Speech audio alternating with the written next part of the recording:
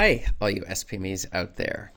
Today's video has 3 points, and you're going to want to stick around because the third point is a secret as to exactly one thing about a lot of these programs like Grammarly that other reviewers will never tell you. So let me get into it. Today's video is Grammarly Review. Is it good, and should you pay for it? And this is an outstanding question.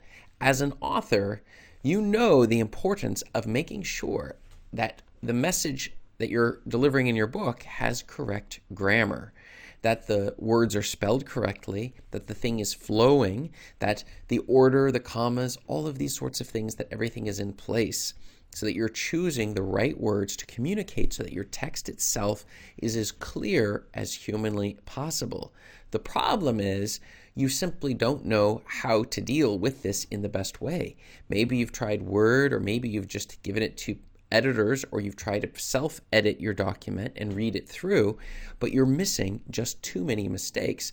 And one of the solutions you've heard about is Grammarly as a possible solution to this exact problem. And this is what we're going to answer in today's video.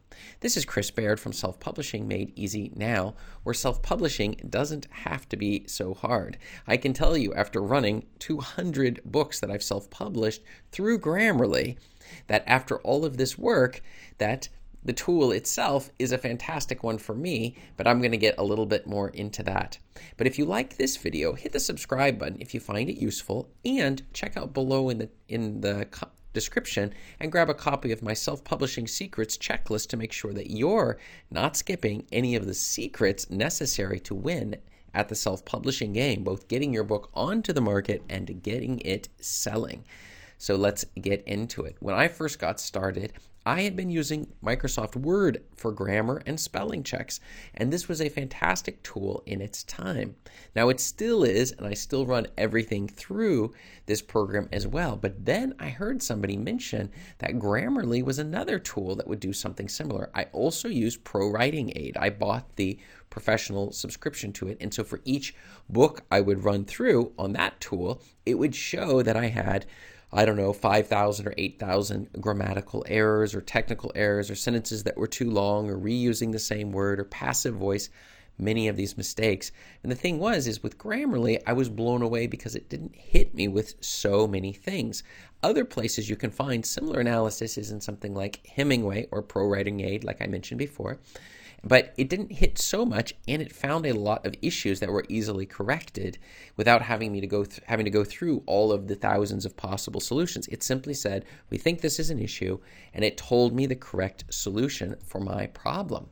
So the thing is, I run all of my books through Grammarly even before considering publishing. And the thing that's fascinating is I'm using the free version. So, Grammarly Review, is it good, and should you pay for it? Well, I would say I don't pay for it.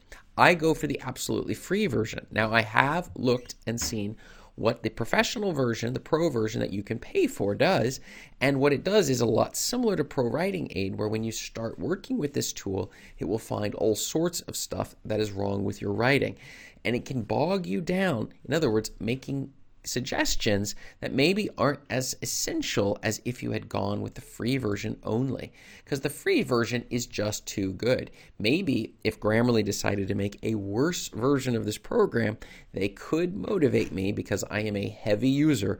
I run all my emails, all my writings, everything through Grammarly before releasing it. I will comment, I also run everything through Word, and I run it through LibreOffice or LibreWriter, which is in the Open Office network, so that we have several ways of running it through and letting it tell me what needs to be fixed or what doesn't need to be fixed. And our secret answer for today, our third point, it is that many of these programs, like I just mentioned, they can show you, and I even paid for it, like Pro Writing Aid, I paid for it. They show you all of the advanced issues that you have in your documents, and you can spend so much time trying to figure out which words you should use instead, and this sentence is too long, and this one is this problem, this is that, and you don't even understand some of the stuff that it's coming up with. If I took your book, just ask yourself this. If I took your book and I ran it through a program and I said, I found 20,000 things you need to fix, so you just need to go through it and fix those 20,000 things.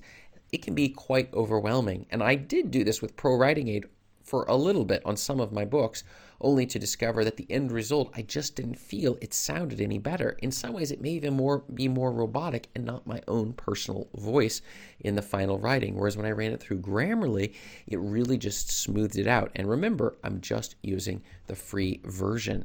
So I want to hear from you. Do you pay to use Grammarly? If you do, write yes below in the comments. And if you do not pay for Grammarly, just using the free version, write no below in the comments, because I need to know what it is that you find to be the most helpful tool, and if the paid version maybe is better than going for the free route for you. But for me personally, I have found that the free one is so amazing. And if you're not using it, you really should start using it. And check up above me here for more self-publishing answers to your self-publishing questions. Thanks.